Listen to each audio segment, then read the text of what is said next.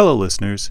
In this series of podcasts, we're exploring the regions of Italy. With the geographic size of the state of California, and with 20 regions, Italy represents a rich canvas of geography, history, and culinary specialties. We'll be introducing you to some Italian history and recipes that will help explain why Italy is such a culinary journey. So join us on Road Trip Italy. You're listening to Sharing the Flavor, a show that connects you with flavor and how to create it. In this show, we connect you with recipes, cooking techniques, and show you a little bit of the science of cooking to help make you a successful cook so you can share flavor with your friends. I'm your host, Andy Gebby. In this episode, we're continuing our road trip and are going to the northmost region of Italy to an area called Valle d'Aosta. It's surrounded by the Alps, and the food is influenced by the neighboring countries of France and Switzerland. We will be discussing alpine food and featuring Fontina cheese in the process. For this episode, both Vanessa and I made dishes using Fontina cheese. We'll also discuss a braised beef dish that's typically served with polenta, as well as some unique desserts that come from that area. So join us as we head into the mountains for an exploration of Valle d'Aosta.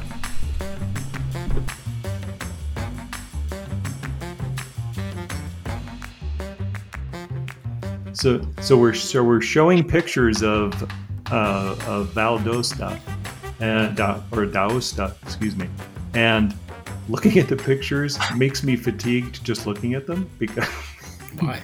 Because you have to be very physically fit to live in these places. No, you get especially you're going to be eating that amount of cheese on a daily basis.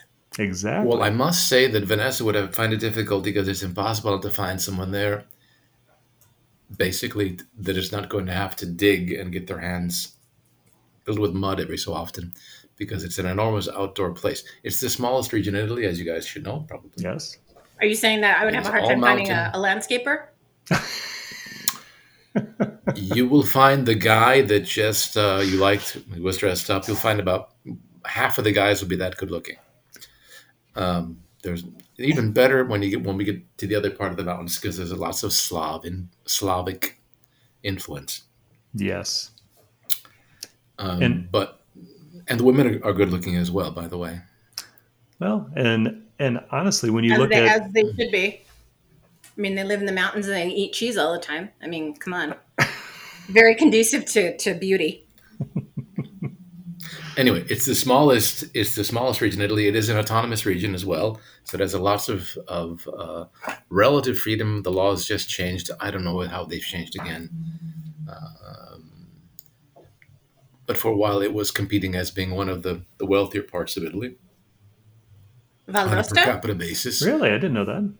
On a per capita basis, because, there would get in discussions that don't have anything to do with this podcast regarding efficiency and pertainment, even though there's no such word, and the efficacy of smaller places where belonging counts. So corruption is always there, but not that much corruption compared to other places. And so it's been very well governed, despite it having not that many resources. Basically, it's a chunk of mountain.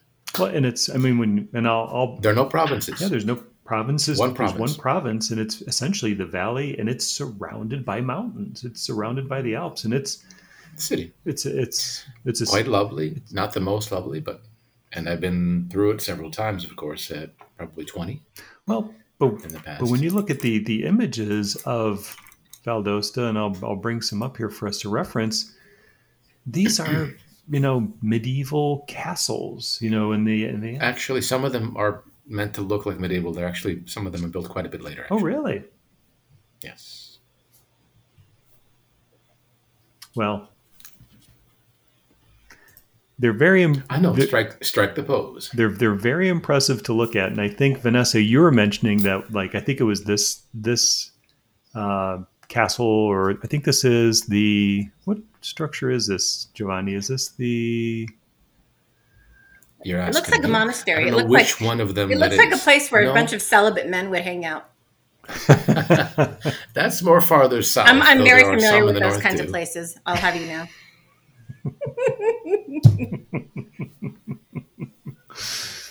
So following that comment, that has a lot of meaning to it. That's hilarious.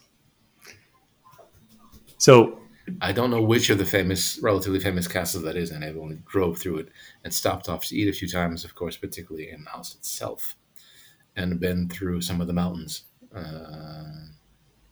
But it's there are many castles in that, and all oh, over it's the Italy there Bard's. are many Bard's. It's castles. Bard's Castle. So, yeah, the castle I was trying to think of is Bard's Castle in Valdos. This one, Yeah, and looking at it, I mean, it's just it's eye popping the visuals as it's perched on top of a mountainside, looking like something out of a movie. I'm sure movies were probably filmed here because it's just incredibly picturesque.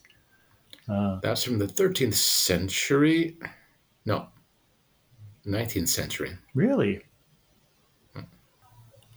Though the castle itself dates from the 13th century and then was continued to be built upon as a fort. as a fort, which makes sense. Yes, of course, look where it is. Nowadays it wouldn't be very useful, but up until a certain point in history it would have been. You oversee the entire valley, so you can defend it very, very easily by having a well fortified place. You can tell it's not medieval, of course, because it's not made that way. Hmm. It's made. You can see it's made with windows, not for shooting arrows. Anyway, so we're going to be doing this now. You're the one leading. Yes. Lead the way, Andrew. So this episode's going to be about Val d'Aosta, which is the smallest region in Italy. It has a single province. It's the northernmost part of Italy. It's bordered by Switzerland and Mont Blanc in France, and it's a mountainous village that produces some. No. It's a city, Andy. It's a city. Yeah, that's the village is, but it's a city. It's not like it's a village. Okay, so it's a city. Aosta, the main city, is a city. Is a city. Okay, so it's nestled within the Alps. It's known for, and Giovanni, I'm going to lean to you here, but you've been there. I haven't. You and I have been to Switzerland. You've shown me parts of Switzerland that look a lot like this, where you have these cities that are in the valley, and then you have these forts or fortress-looking things that were built in the Alps, and Aosta has its share too that are incredibly picturesque. Like as we're looking here at Bard's Castle, Sure, is just incredible vistas and views. So it's not important. They're not actually built in the mountains. They're built usually in the hills, overlooking the rivers, for obvious reasons, for strategic reasons. You can see things. The mountains, you don't have anything. That's where you have the monasteries, the churches, but more importantly, you just have where you make food in paradise, because the Alps, from May to October, basically is paradise. I don't think you can find a place which is more lovely to be in. mm-hmm. it's incredibly. And I wanted to go ahead. It's incredibly beautiful. No. Like having been in the Alps with you in the summertime, it's picturesque, beautiful. Yeah, I can't even imagine, like in terms of skiing. You've been there, and in winter and skiing, it's just incredibly picturesque. That's entirely, though, different. That's why I was mentioning before that came later. As far as, it is being in the Alps in the summertime in the mountains, it is simply paradise. However, it requires you to be outside, and you do have to get your hands dirty, Vanessa. I will have you know, Because, I get my hands dirty plenty. Okay, thank you very much. There's just some things I don't like to do. Well, what it reminds me of, Giovanni, though, is being in the Alps and coming from Ohio, of all places, right, and going to visit the mountains. I know. Put two telephone books on top of each other and you get a view is the joke. Yes, pretty much. But I remember when we first got there, and we were taking a bus up the road to get to where we were. This is my brother and I, literally freaked us out, right? Whereas we're driving up the side of this mountain and with these switchbacks and such, and you're getting up to the top, and you just can't fathom it until you're there in the Alps and you see how beautiful the views are. So that's where I think, Aosta has got to be that way. The other funny story I was going to bring up, and this had to do with fitness or my lack of fitness at the time, Giovanni. If you remember that when we were there in the Alps, and when there was a family that you were close to, and we went out biking, and we were biking up the hill, and David, who is the gentleman who's being so kind to bike with myself and my brother, could see that I was laboring. Richard, excuse me.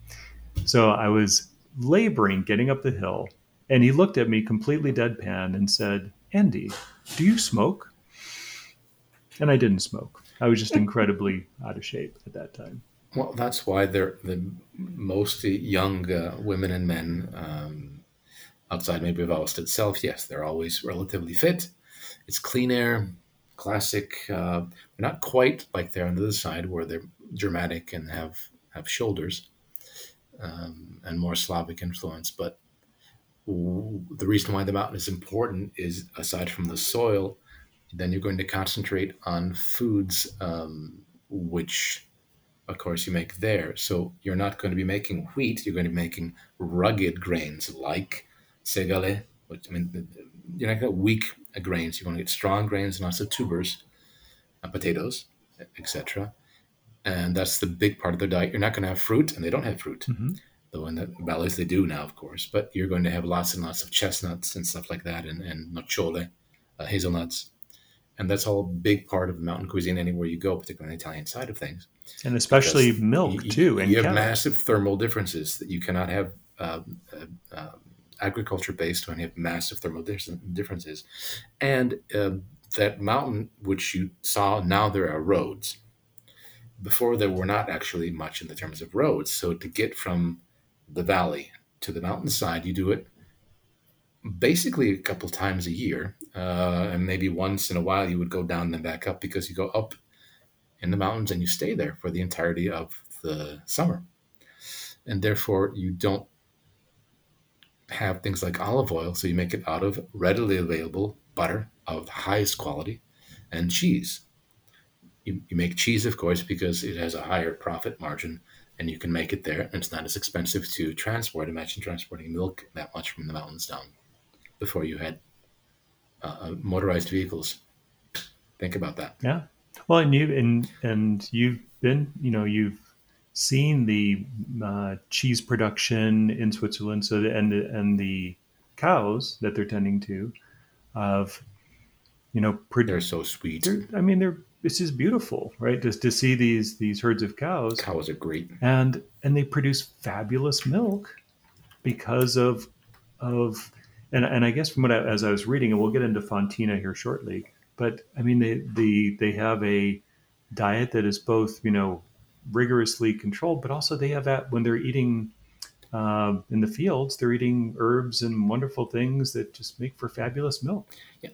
This is a throwback to something I already mentioned in an early episode when studying economics, and a professor insisted on saying milk is milk, and no, milk is not at all milk, even after you pasteurize it. The other thing is that in Europe, everything, all those cheeses, we always use raw milk. Mm-hmm. In the US, for some absurd reason, probably regarding competition, it has nothing to do really with health. They use health as an excuse to defend special interests, or they used it. And so every mountain uses its milk, and it's completely different from the mountain over there. It's even different from stall to stall. Yeah. And it's different from month to month. Yeah. Literally. And it's even different from cow to cow. And these differences you can actually taste in the different cheeses. Of course, when you get to larger productions, you're going to have more homogenization. But I wanted to say is that that's why you have these specific kinds of fruit products. You are based entirely on what you get there, and transport was not that frequent. So all over the Alps, you have repetitive themes. And in places like Valle d'Aosta, you have wild game, cheese, and lots of nuts. And then lots and lots of polenta, because it's a lot hardier. And even the kind of wheat like segale is going to be really strong, and farro maybe a little bit.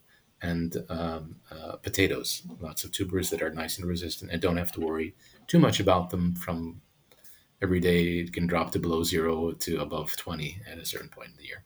Yep. Anyway, that's the blabbering part. Get to the Fontina. If you did the research on it, then you know it's I mean, where it comes from. The one thing we should note is that it's very French influenced Valdosta.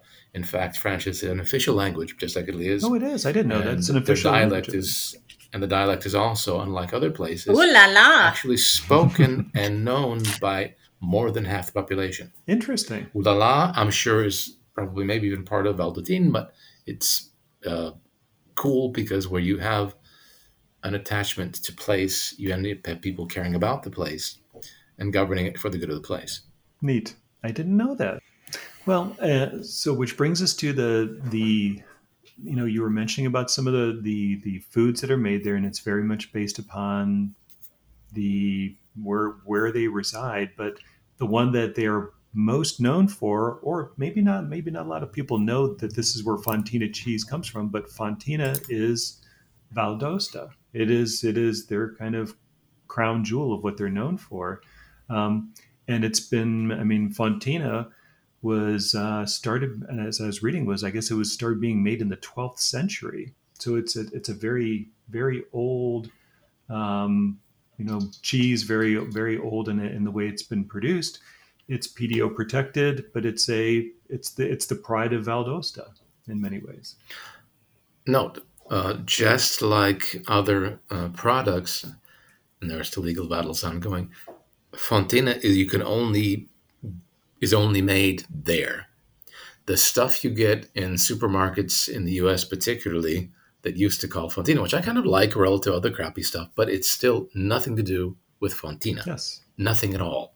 It's like Parmesan, Kraft, the non-dairy Parmesan cheese. It has nothing to do with the cheese there, which is really delicious, very flavorful, very fat, and is derived also fond. It's derived from the fact that it's fat enough that it actually melts. So that's why you often make a fonduta, you make a melted fondere from that you can mix with polenta, and it's really good. Yeah, it's or anything else, or risotto, as Vanessa made. Yeah, and it's a cheese that is earthy, nutty, creamy. I guess when you look at it, and as we're looking at the images here of Fontina, you know that you're getting the authentic, is it has kind of a natural orange rind to it that's pale. The soft, the cheese is pale, semi-soft, and is studded with air quotes eyes. And I guess it says it got its name potentially from Fontinaz, a local village. Fontis is a French word describing its ability to be melted. And for our menu today, what we want to talk about is cheeses like Fontina, as well as, and I'll probably pronounce it wrong, Giovanni, is Toma di Grezone. Is that right? Dude, this is French, so it's just like you can pronounce it. It's not. So Gressonné, I would hope, but I have no idea. So we want to talk about, I guess what's very common are cheese boards, obviously. So cheese boards with salamis and such.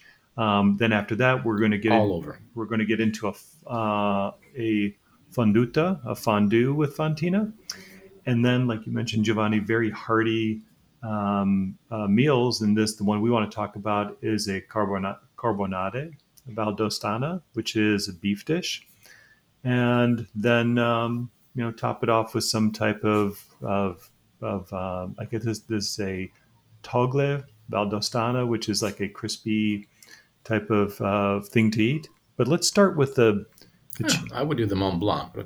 Okay. Well, we could do that. So because it is Mont Blanc.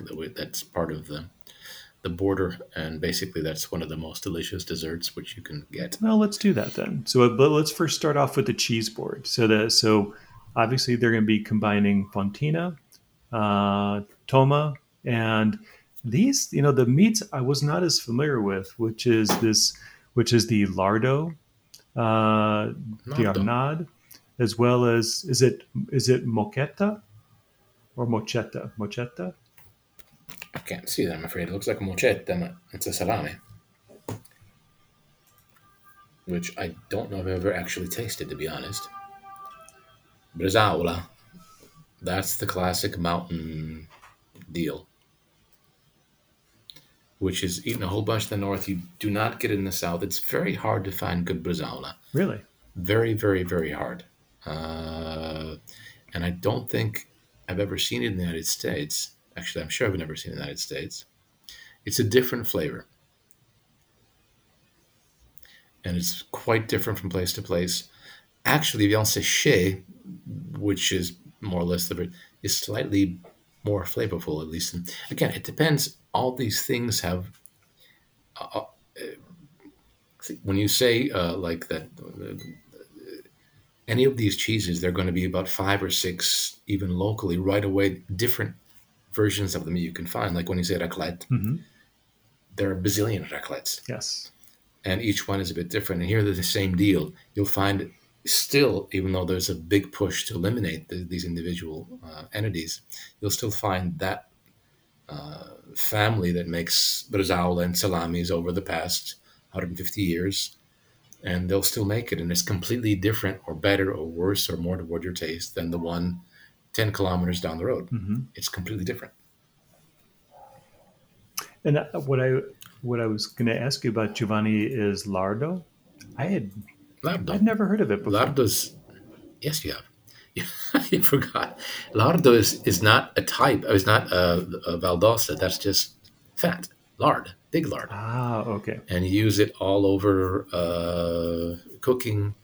And if it's well done, like this one, a piece of brown bread with walnut bread, some good honey, maybe chestnut honey, and lightly toasted, and then put some lardo on top.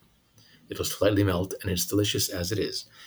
It's not for American taste because it is fat, but it's flavored, delicious, aged fat. The most famous is the Tuscan, of course, the one made in marble, called Nat. But I think it's Tuscan, I'm not sure.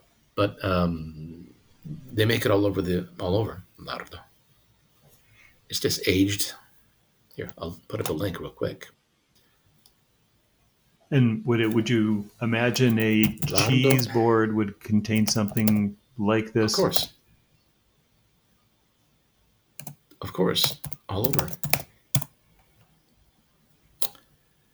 Let's take a look at how they translate lardo.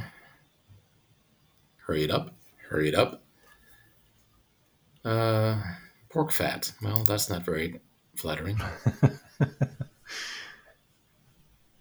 Salted pork. Well, yeah, it's often salted, but salt pork, I guess we call it. But it's different because it's very refined and really very, very good. But lard is the English word too. Pig lard. So really, this along with the cheeses as well as some of the other salamis would be a cheese board. And the next thing I want to get us to in the menu is fonduta, this is something that I had a chance to do.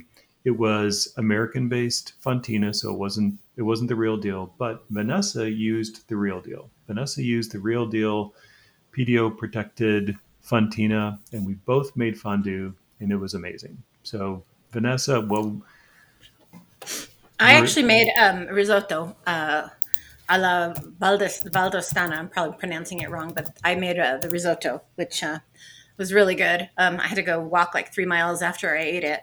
Seriously? Well, no, God. I mean, you put that cheese in there and, you're eating all those carbs and it was just fabulous. But so I actually was very fortunate this time around. I found some carnaroli rice, which I had not previously had any luck finding at my trusty Italian deli. The guy that proposed to me last time I went in there got veal. It was great. He's very happy to see me again.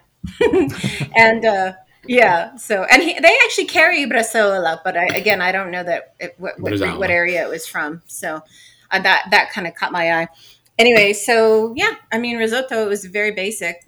What made the difference was getting the fontina because it had that really melty, oozy texture, very unctuous and luscious and delicious, and it had this very kind of lovely, like nutty background. Oh, it was so good. Mm-hmm. Right. That's what. Oh, it was delicious. Like. So yeah, like I said, I had to go walk 3 miles afterward because it was a heart attack on a plate. But hey, you know what? What a way to go, right?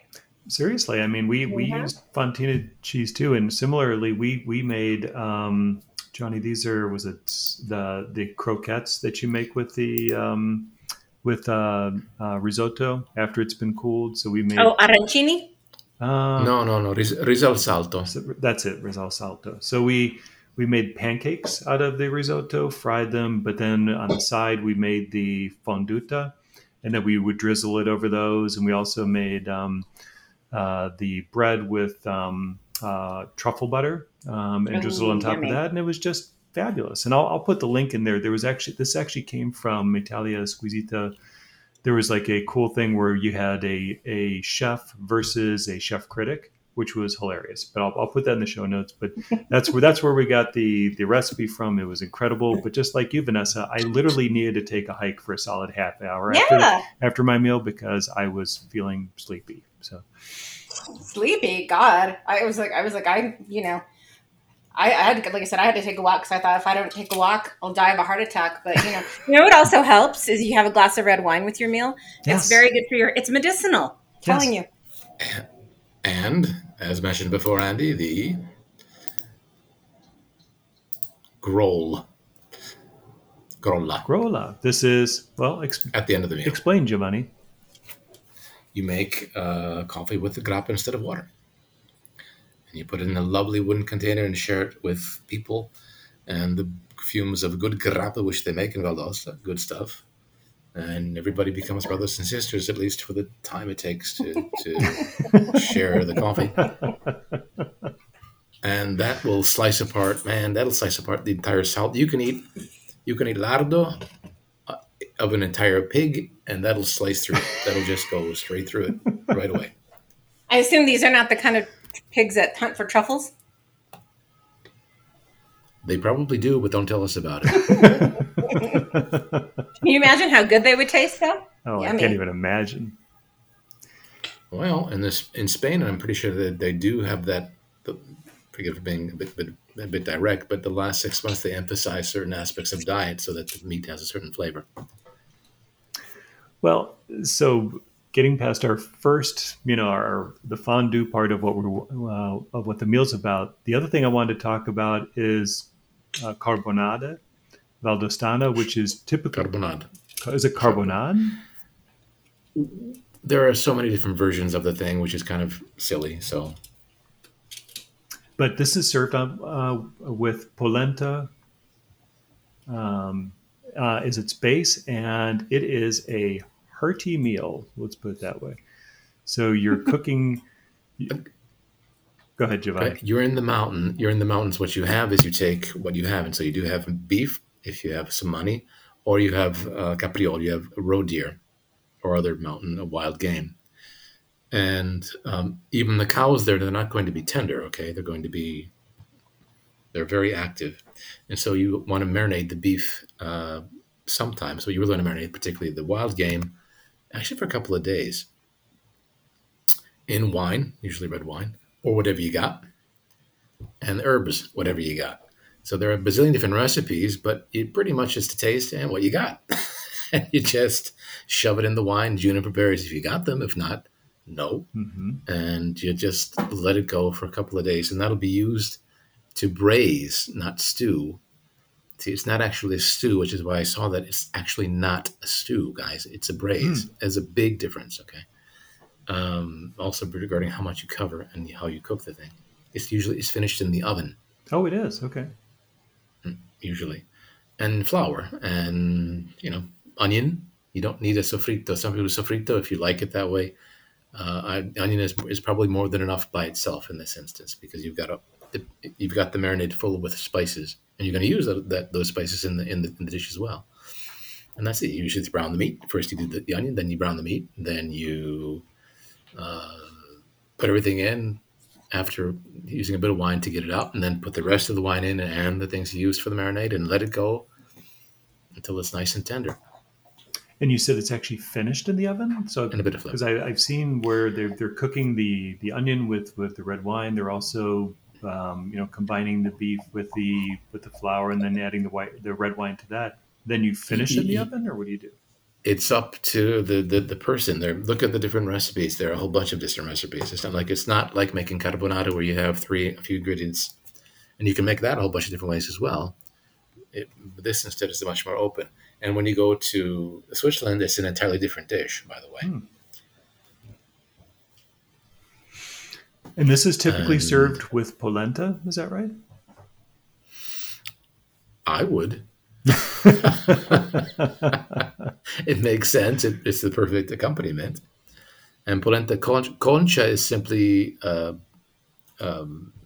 conciatura, for example, means wig. Concha means how things are presented. Conciare. So when you say polenta concha means you've added something to it. You flavored it.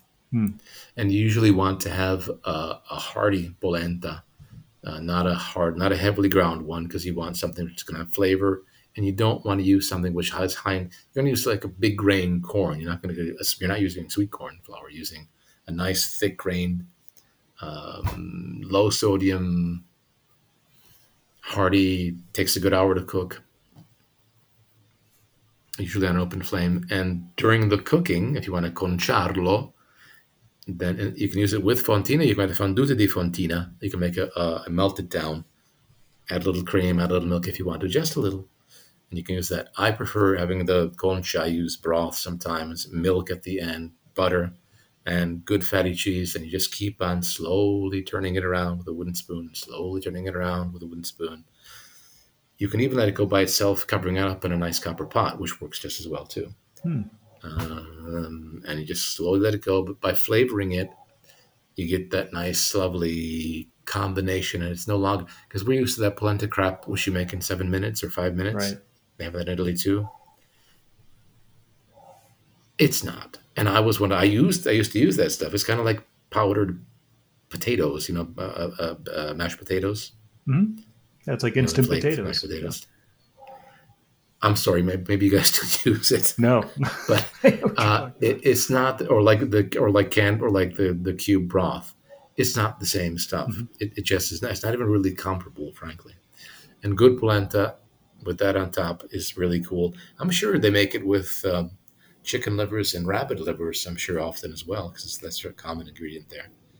That's a normal natural dish, but it's always hearty, strong, marvelous, simple food. Well, and it's impressive to see that it's the balance between the beef, which is going to be extremely hearty, on top of this polenta, which is going to fill you up. And after a day's worth of labor and work, outside. Even without, you guys got to remember that we've got, how can I say, we have it in the U.S. and other places as well, but much, much less. So having a hot chocolate with a glazed donut, if you're on a Saturday afternoon JV football or flag football game, or for your daughters, doesn't that fit perfectly well in October in Ohio or November? It does. And it tastes like the place. Here you're going to eat this polenta with that lovely beef, heavily marinated, or roe deer, and you're going to have clean air, and it's going to be cool. And the sky is not polluted by and large. And so these flavors fit. And then you're going to have a good glass of kind of minerally red wine, and it just fits. Does Valdosta have any wines from that region? Sure. And pretty good ones too. What are the grapes from there? I do not. Yeah, probably the same ones like Cornalan and I imagine they use. I don't know if they use Fondant as well. I'm sorry, I did not look, because Valdosta, remember, is really tiny. It has not much influence. Doesn't mean it's not great food. It simply doesn't have a great deal of influence, because I question if you have a lot of early immigration from Valdosta to the States. I'm sure you had it. Petit Rouge, Nebbiolo, Pinot Nero, Fumine, Pré Blanc, which I don't know. I'll have to look. And they have some really great grapes. Wine from Valdosta. Yeah, great wines. I'm sorry. Petit Rouge, I actually kind of like. It's kind of cute. It's a cute grape. Gamay. Oh, yeah. Which, if you've ever had, they tend to be throughout the Alps slightly minerally. which I don't like a whole bunch. At least the flavor to me is. But nevertheless, they're really high quality stuff. Well, and you were What mentioning makes them minerally? What in the soil makes them so Yeah. minerally as compared to other? I don't know. Actually, natives? someone was here and I was asking what the difference was, and he said something to do with literally also the amount of rainfall and exposure Oh, That makes interesting. sense. to sunshine. Yeah. Unfortunately, I don't make wine. Otherwise, I would be more happily to respond. But they do have, to me, a tendency to have this sort of metallic Yeah.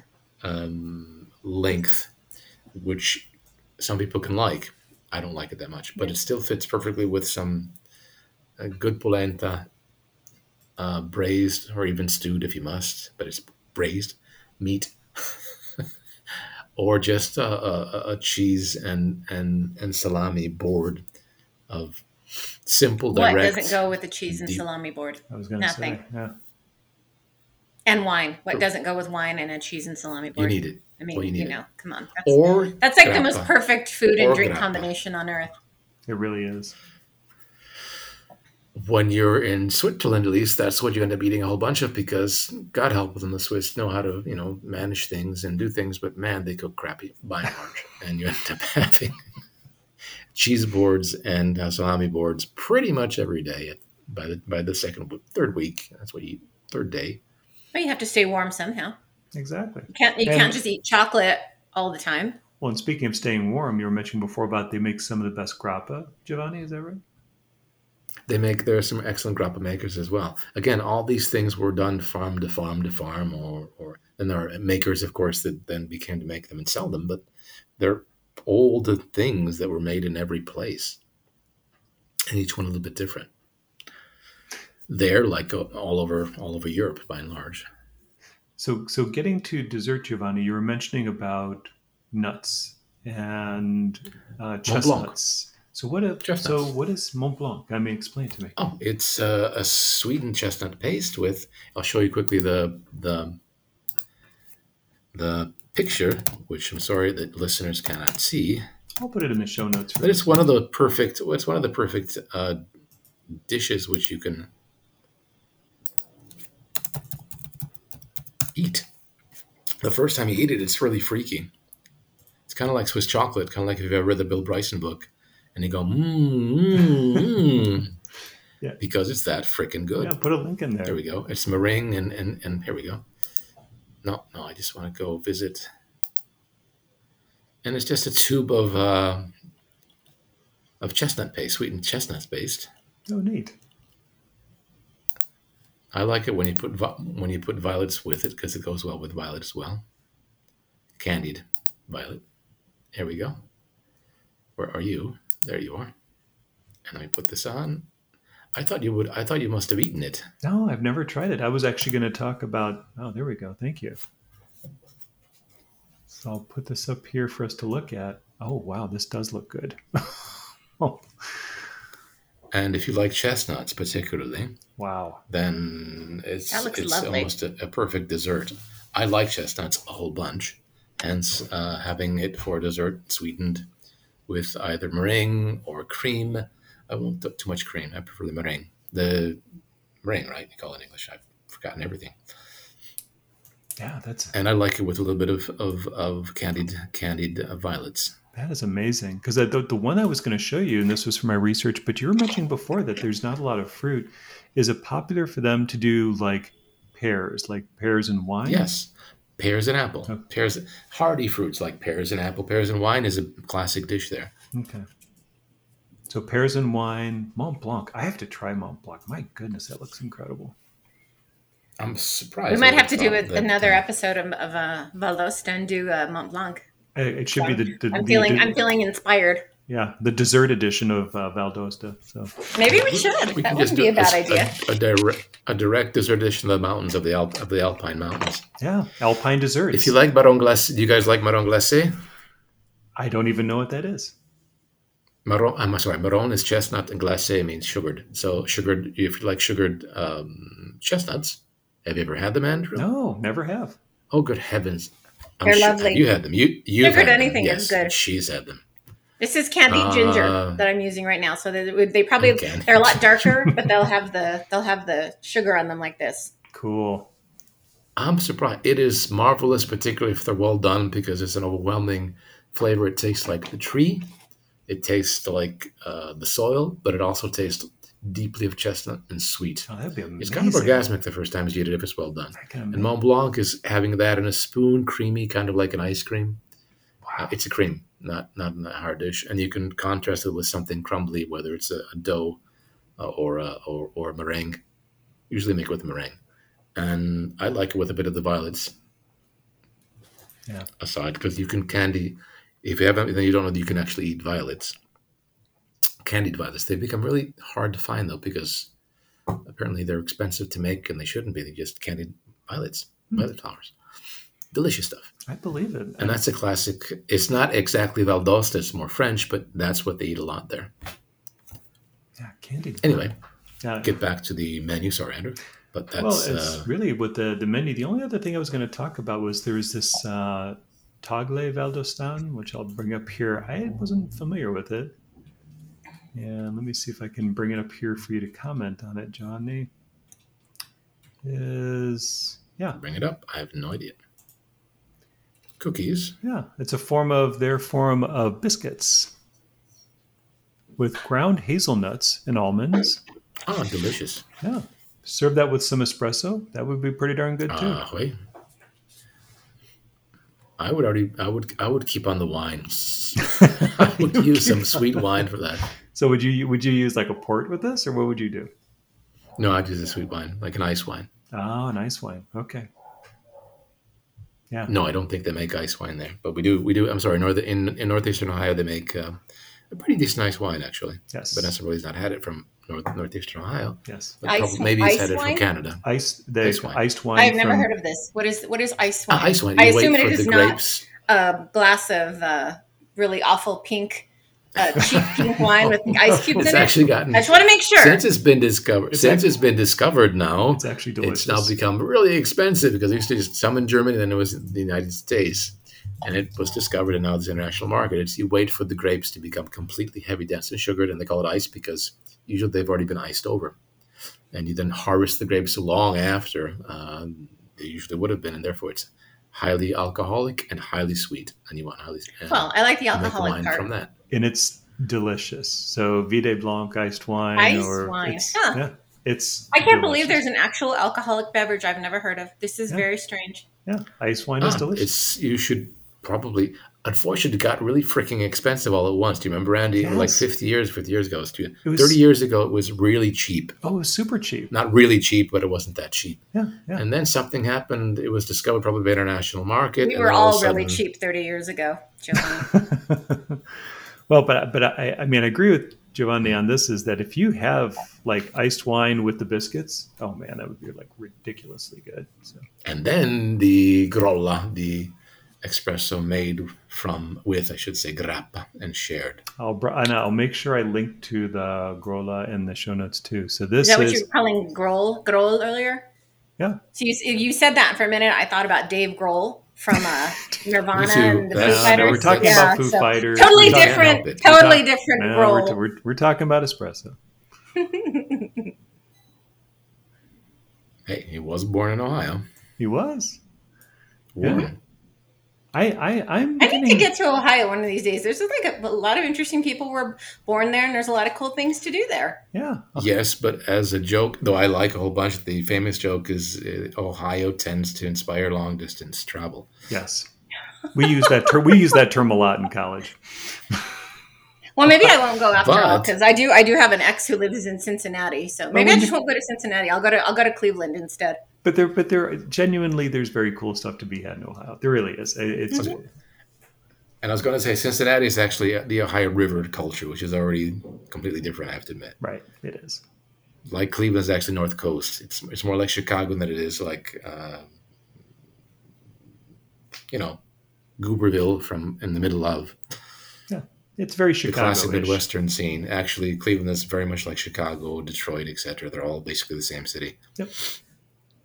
Well, I don't know about you guys, but I'm actually getting inspired to do an episode just on alpine desserts. I think we need to go there with that because this was I want to do an the eye opener the for Mont me. Blanc. The Honestly, Mont Blanc looks really wait good. till we get to Naples, then, Andrew. God. We could do a week straight just on those sweets. just on the sweets of Naples. So That's where Vanessa should go when she comes to Italy. there you go. Yeah. And you should go to Sicily. Oh, I trust me. To I want Naples?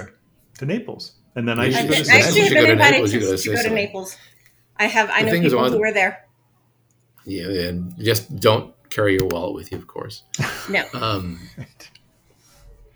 It's not really a joke. It's true. The thing I wanted to emphasize before is that the mountains before, I mentioned that now that one of the wealthiest places is traditionally the poorest. Mountain people were poor. Mm-hmm. But they also have, anywhere you go, in the mountains, high mountains particularly, you had to work together to survive. Yeah. Literally. And so one thing which is always in the indexes is honesty. And people from mountain places tend to be still now, even though, of course, that's diminishing rapidly, the most honest people in the world relative to other places. And their food traditions like this are all based on really poor stuff. The reason I'm mentioning Sicily to you, Andy, is because in Sicily you have these mega delicious desserts. Oh my gosh! Because you had rich daughters that would go see in the monasteries. There, you get old guys that wanted to contemplate God, basically. In the monastery, in the south, you had latifundistas, so you had massive landholders who had too many daughters. And so they would send. There's not any such thing as having too many daughters. Thank you. Yes. Well, there is Very once upon a sexist time comment. because you have to give something. So they shoved them in and they had nothing to do, and they were well educated and very smart, but they also had lots of money and time, and so they'd invented these desserts which were phenomenal, and they're almost all in the south from there, or painting, for example, marzipan fruits, because you don't want to fucking pray all day. I do. Your dad sent you That's all here. I do. I pray. That's well. I don't know what your problem is, Giovanni. There's nothing wrong with praying all day. About, buddy? Then you get to have the communion wine too. So, hello. Exactly. Cool. Come on. Anyway, in the mountains, they didn't have much money, so you have rugged, direct, fulfilling flavors. Yes. And that's where you show. And then you also had to have agriculture products that were resistant to extreme temperature variation. And that's why you have a lot of polenta, potato, etc. When you get farther down in the south, then you have much more wealth in certain places, and that's why you have those elaborate, marvelous foods, which aren't any better, by the way. They're just different and more expensive to make and require a lot more work. Well, i.e., for example, bread in the mountains was never fresh. You'd make a loaf of selege, for example, and it was almost always dried bread that has been out for even weeks. And you slice off a bit and maybe you wet it up to reinvigorate it. And that's the kind of bread you would have. It's basically dry bread you eat. It's not, you can't waste wood on making another fire for daily bread. Wood is important. Mm-hmm. It's a resource there. So you don't make a whole bunch of fresh bread. You make hearty bread that will last you weeks or months, sometimes certainly weeks. Whereas a brioche is delicious and nice, but you have to eat it fresh, otherwise it goes to crap. Anyway. Well, sorry. This has been I knew some things about the area, but this has been a huge education, specifically on the dessert part of it. So I was pretty blown away with some of the stuff we talked about dessert wise.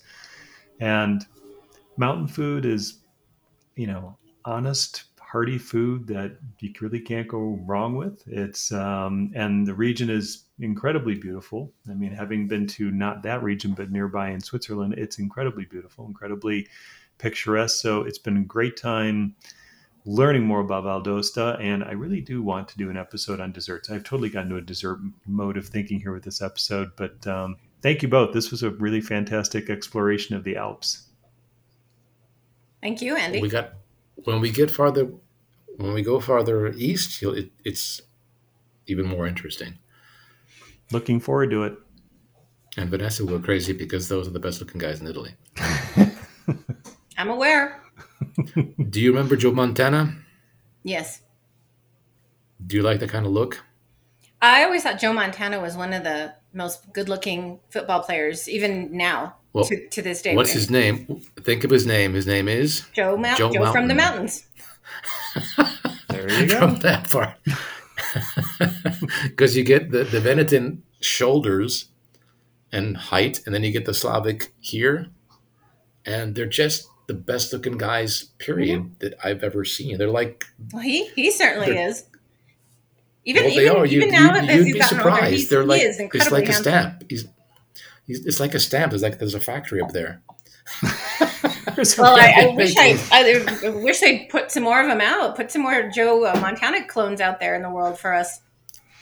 Oh, well, they got that That's Slavic what the world upper cheek, needs and then now. they've got the Venetin, It doesn't need Venetian love, sweet shoulders. love. It needs more Joe Montana Joe clones. Montana. You want me to break into song? What the world needs now. No, I better not, because you're still recording, Andy. And I know you'll keep that and it'll haunt me until the end of time. So I will keep that. So thank you. I know you will. Thank you Yeah. for chiming in. And Yeah, thank you. okay. The next time we go to the mountains, though, Andrew and Vanessa, we have to have her include this thing. You can cut it off, Andy. I'm just going to put a link on before you guys have to leave, because this is one of the most beautiful tunes from the mountains. Oh, I'll definitely link to it. I'll put a link up right away. This is also one of my father's favorite songs. I always cry when I hear it. La Montanara. It's the choral part of this is stunning. So I will definitely include this in the show notes.